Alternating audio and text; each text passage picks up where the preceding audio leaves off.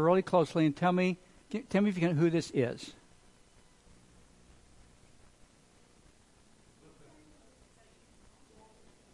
No, it's not me. Yes. Yes. Yeah. This is our son David wearing Mike Larson's cowboy hat. Picture was taken. David's 2.5 years old, out in front of the old Central Christian Church building, which is now the Family Crisis Center building on Highway 1431.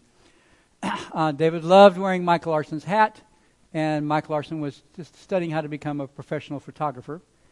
And so I actually took several pictures, but this is... this picture came to mind as I started thinking. We moved to Marble Falls on November the 15th of 1977, which means it was the week before Thanksgiving then. This month, Peg and I are celebrating 40 years of life in ministry in Marble Falls, Granite Shoals. And so when that thought struck me, my first reaction was, wow, 40 years? That's a really long time. I don't feel nearly that old. 40 years is a long time, but almost instantly my thoughts jumped to just contemplating that number. That number 40. The number 40. So, do you know what the biblical significance of the number 40 is? People who study biblical numerology assign different meanings to different numbers and different patterns of numbers. And so the number 40, for people who study this kind of things, is that a period of testing or trial or probation. Do you know how many times the word 40 is used? The number 40 is used in the Bible to describe something important? Anybody guess? Anybody want to guess? A lot? Probably a lot, because the Bible's a big, long book, right? 146. Associated with stuff like this. Noah's flood reigned for 40 days and 40 nights. Moses spent 40 years, his first 40 years in Egypt, and then his next 40 years in the desert on the run as a criminal, a hunted, wanted person. Then he spent 40 days on Mount Sinai, twice, because apparently it takes a while to engrave the Ten Commandments onto stone tablets, and when you bust the first set, you have to go up there and wait 40 more days while the new set is completed. The spies were sent into the Promised Land for 40 days. They had 40 days to check out and figure out whether this was a place that the children of Israel wanted to go or not. That was 40 days. The children of Israel consequently wandered in the desert for 40 years because they were afraid to trust God and enter into the Promised Land. Jonah preached to Nineveh for 40 days. And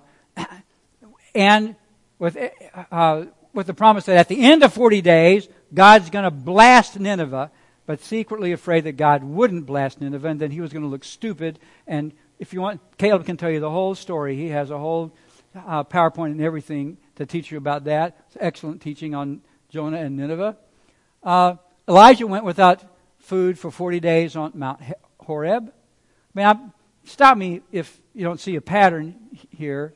But then finally we get to this. Jesus was tempted in the desert as he battled with Satan for 40 days. non-stop throwdown in the desert for 40 days. And after the resurrection, Jesus remained for 40 days before ascending into heaven. 40 days of wrapping things up with his disciples. Yeah, that would have been a great 40 days if you were going to be stuck anywhere for 40 days. So boom. 40 is a big deal.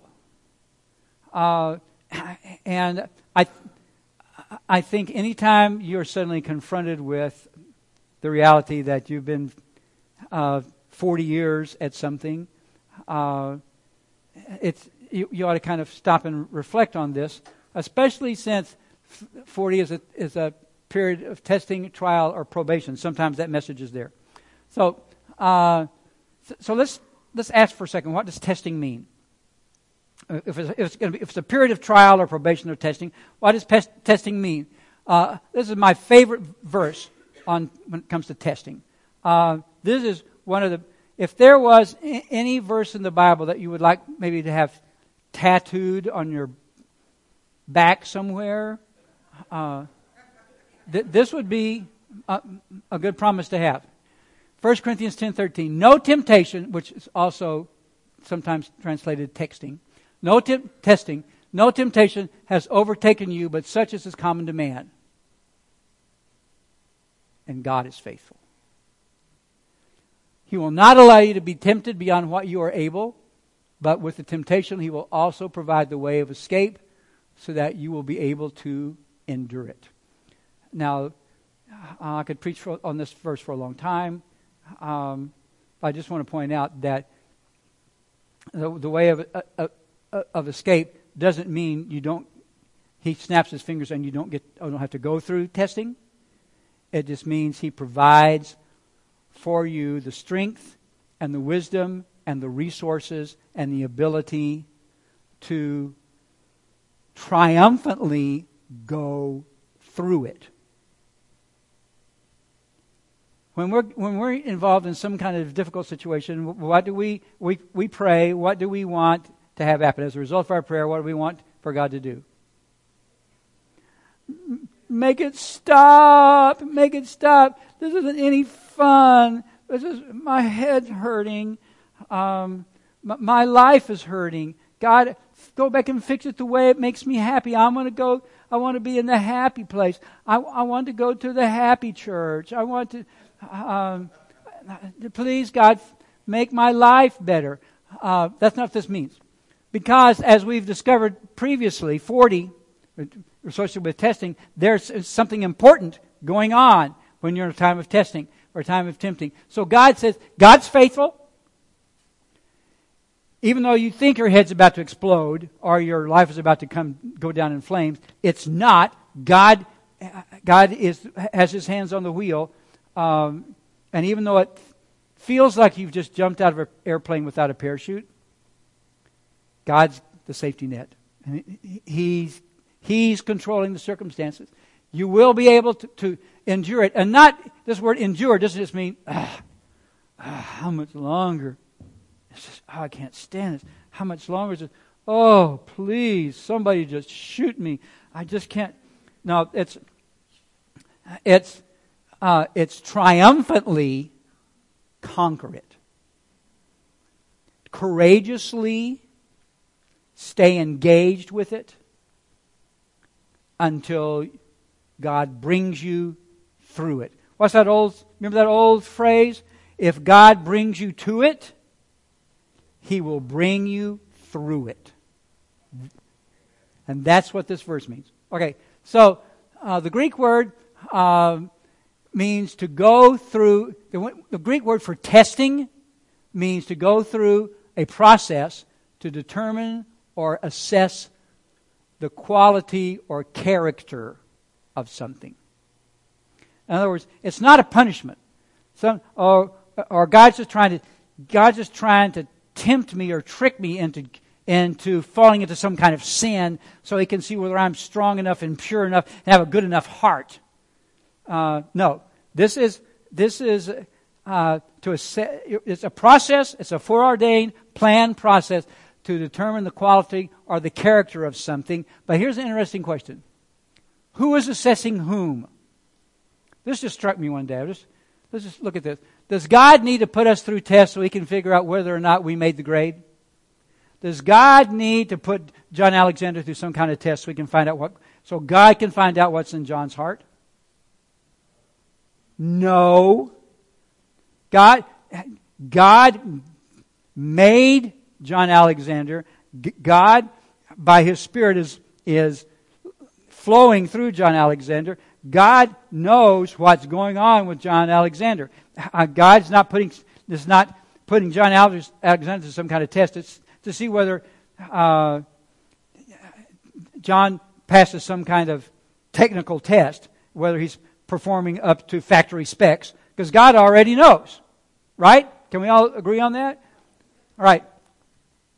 God already knows our hearts. And by the blood of Jesus and the power of the Holy Spirit, God has already equipped us to be overcomers. So God already knows who we are. God knows what's going on. God knows His plan for us. So if there's testing going on here, what's the purpose? Surely.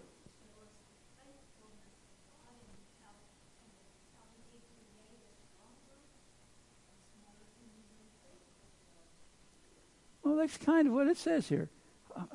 That's kind of, I don't know how I cut it off, but the testing is for us to confirm that He is faithful and His grace is always sufficient. His grace is always sufficient. So we go through stuff so that we can know that God is always there to faithfully get us through stuff. You know what I mean? God is giving us opportunities to learn to trust Him more, because the more we learn to trust Him, the more we cease freaking out about. Don't worry about it. We got the point. The testing is for us to discover how faithful God is. We all go through testing. It's common to this life. And God is faithful. And how do we find out God is faithful? By going through stuff that we wish would quit and stop and go away so we could be in control of our own lives again. Doesn't happen that way. A great verse from Luke 22. I love this verse. I don't preach on this verse enough. I should probably preach on this same verse again next week. Jesus is having Last Supper with the disciples. And there's lots of weird stuff going on. And they're trying to figure out who's going to be set at Jesus' right hand and His left hand when Jesus comes into His kingdom. And they're all arguing with each other. And Peter is in on the conversation. And Jesus calls Peter over. He says, Peter, I want to give you a heads up about something. Satan has come to me and demanded permission to sift you like wheat.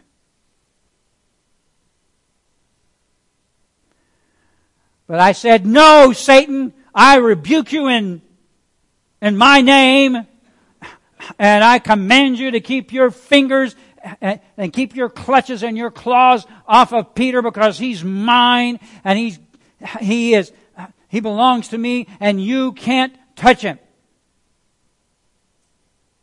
So don't worry about it, Peter. It's going to be okay. No, that's not. He said, Satan has demanded permission to sift you like wheat. I'm praying for you. I'm praying for you, Peter, that your faith may not fail, and once you have turned again, strengthen your brothers. Now, you know, in those days, the way that you sifted wheat was in a great big straw basket. I mean, like a huge straw basket. And you put the wheat in it, and then you threw it up in the air. You just shook it, and you threw it up in the air, and the wind blew the chaff away, and then the kernels fell back in the basket. and then you shook it some more, and then you threw it up again, and the wind blows some more stuff out, then you catch it in the basket again. So it's a real shake-up. It's a real freak-out. It's like going to Disney World except without all the puppets. It's just, it's very, very disturbing if you're a grain of wheat. The point is, Jesus says, I am praying for you. See how this verse connects back to the 1 Corinthians 10:13? I will not allow you to go through something that beyond what you're able, because I am always faithful and I'm taking care of you. The enemy comes and he wants to touch you. I'm praying for you. And you are going to get through this. And as the result of getting through this, you're going to have a testimony. Your faith is going to be stronger. Your understanding of me is going to be stronger. Your confidence that I am faithful and I will not fail you is going to be stronger. And, of course, Peter got it immediately. The thing I always like about Peter, he's like, just right there. It's like mine's like a steel trap. He's just, I got it. Yes, sir. Yes, Peter was just like that, right? Peter said, Lord, with you I am ready to go both to prison and to death. And Jesus said, no. No, Peter, I'm sorry. No. I say, Peter, the rooster will not crow today until you have denied 3 times that you even know who I am. So we go through stuff. And I know that you would rather not go through stuff. I know you'd rather just sit there in your easy chair and watch the world go by and go to church and eat turkey and just have smooth and always be comfortable and at peace, and we will have all those things when we get to heaven.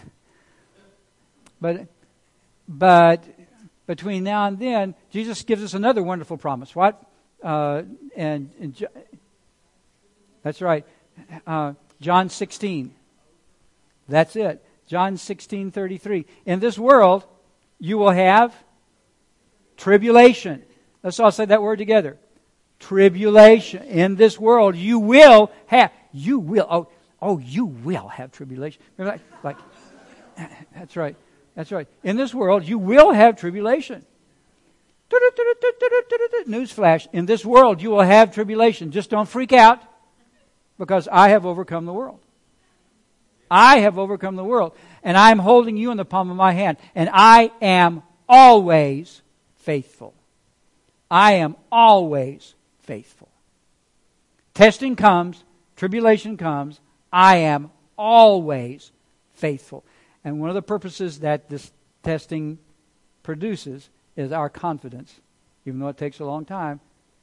In my case, it takes at least 40 years to discover for sure that God is always, always faithful. So, 40 years, what have I learned? I don't know, when I first came here, first of all, when we first moved to Marble Falls, I became the pastor of Central Christian Church in 1977, which incidentally means Karen came to Marble Falls, 39 years. Most of 39 years Karen's been here. Yep, 70. So, and y'all came in 78. See, a lot of us have been around here too long. When I came here in 77, I didn't know anything about pastoring church. I didn't want to come here. I won't go into the whole story, but they tried to talk me into coming here once, and I said no because I didn't know anything about pastoring a church. I didn't want to pastor a church. I liked working in the church, but I wanted somebody else to have all the responsibility and do all the hard stuff. And I hadn't been to seminary, and I didn't want to go to seminary. I thought I would never be a pastor because I would never go to a Disciples of Christ seminary because there's just too many wacky things that were being taught back then. So I thought, well, So I guess that means I'll never be a pastor because I won't be able to go to seminary, and I'd never thought about pastoring any other church except the Disciples Church because that's where I was serving in Austin. So that's all easy. No problem. I won't be a pastor. Well, it turns out that there are ways to get around that. So I didn't want to come, but I ended up here. What? Yeah. First pastor you ever saw in flip-flops. That's right. So some of the first tests that I went through was, gosh, now all these people are depending on me, and I don't really know what to do. I only knew what I knew in the Scriptures. All I knew to do was to pray and worship and try to preach truth. People in that church loved to pray, and they wanted to see the power of God come down, and I just feel like I was blessed that they were so patient with me.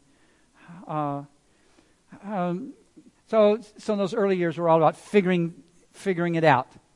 And sometimes, and we went through 2 early building programs. And we went through an initial early building program.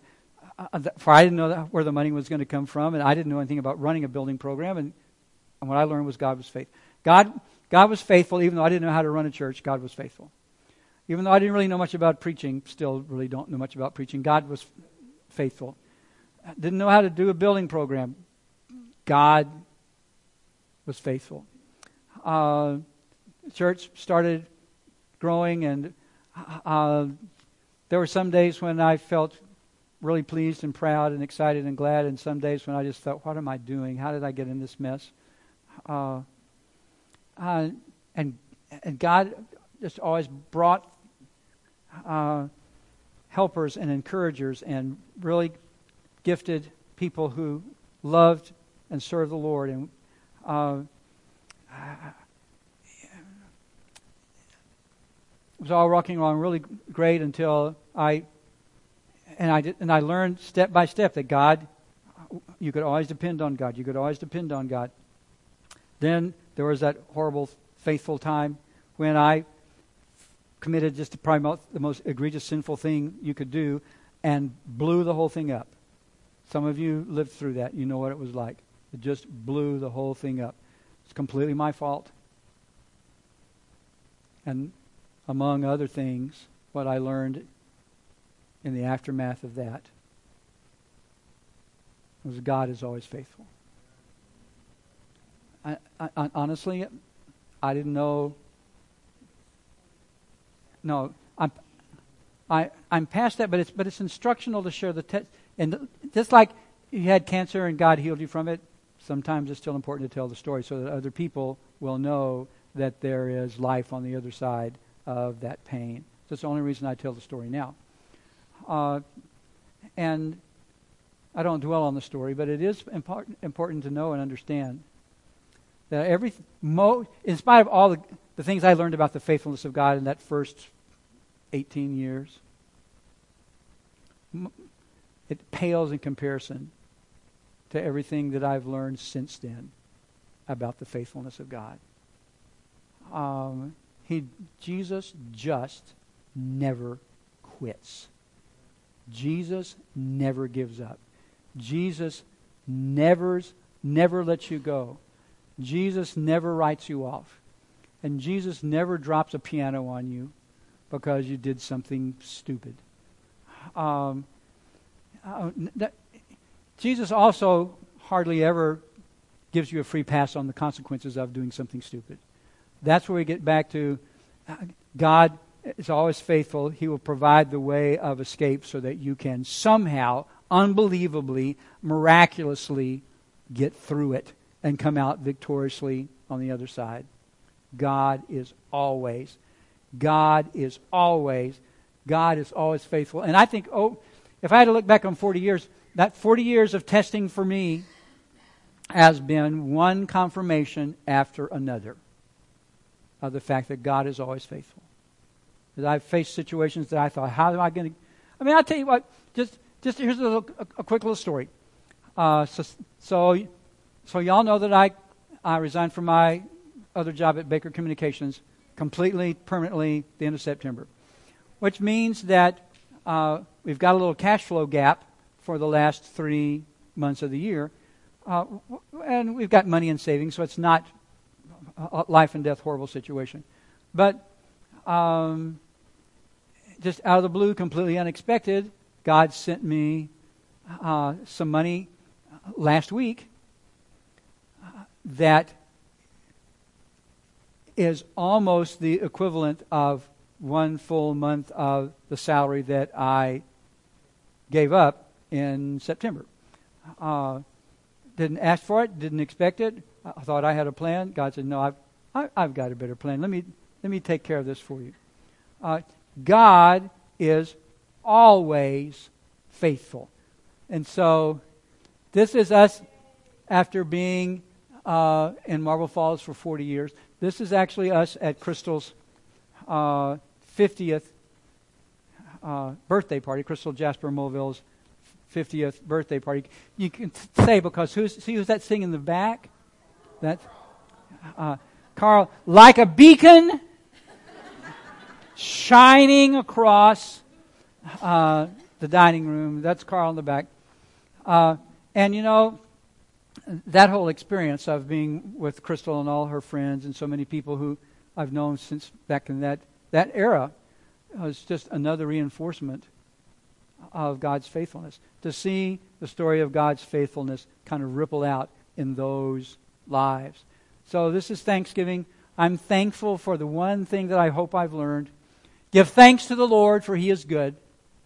His loving kindness never quits, and His faithfulness is to all generations. And I know sometimes when we ask you, so we have this little exercise. Now, before we say the prayer, let's all go around the table and say one thing that we're thankful for. And, you know, so we may say, I'm so thankful that Texas won yesterday, so now they can go to a bowl game.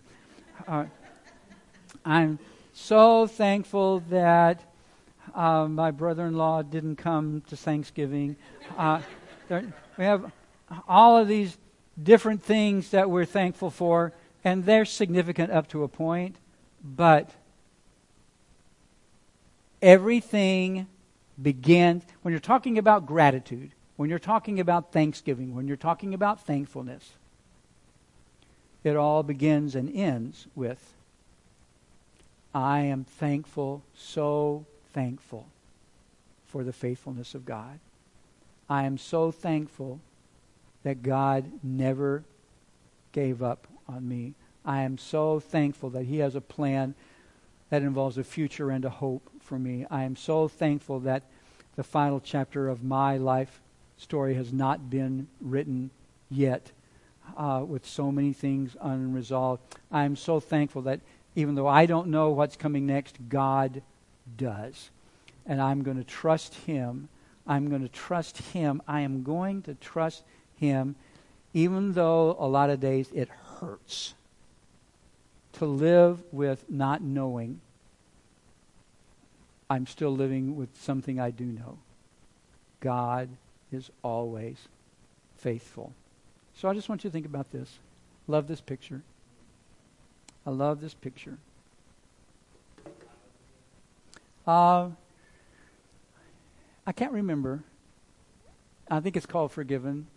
And you can see this guy here has the hammer and the spike in his hands, and he's just overwhelmed with his own pain.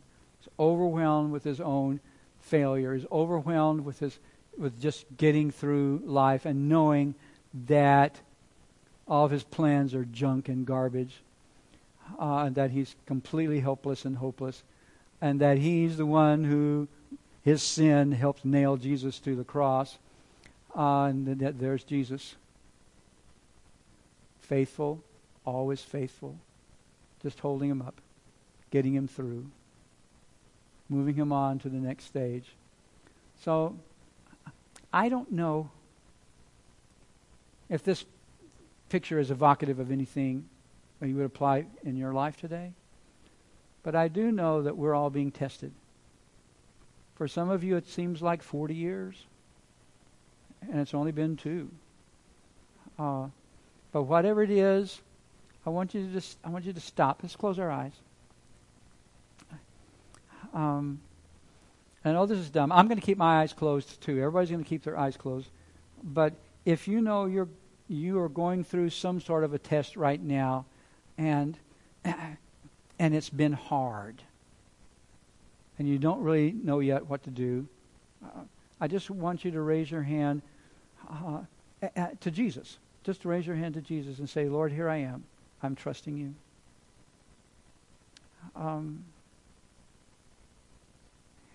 I can tell you, I've been through a lot of testing, and every time I have learned that God is faithful. So, I want us to just pray this little prayer together. Lord Jesus, I thank you for your faithfulness. I thank you for your love and mercy. I thank you for sending your Son to die on the cross to pay for my sins.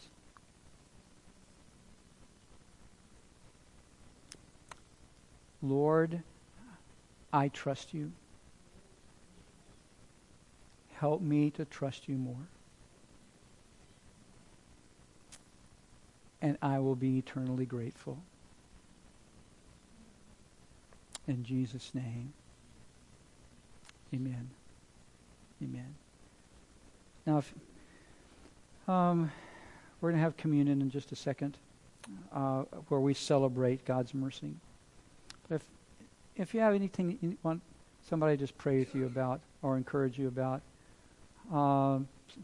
maybe you're in a stuck place right now where you just need to see God's hand work in your life. After we dismiss from the service, I'd sure like for you to just come up here and have a seat, and we'll go someplace and just pray. As I had plenty of people all my life pray for me and help me get through things that I didn't think I could get through. So we want to be here for you too. Father, in the name of Jesus, thank you for your Spirit, constantly putting things back together after we break them. We thank you for your faithfulness in Jesus' name. Amen.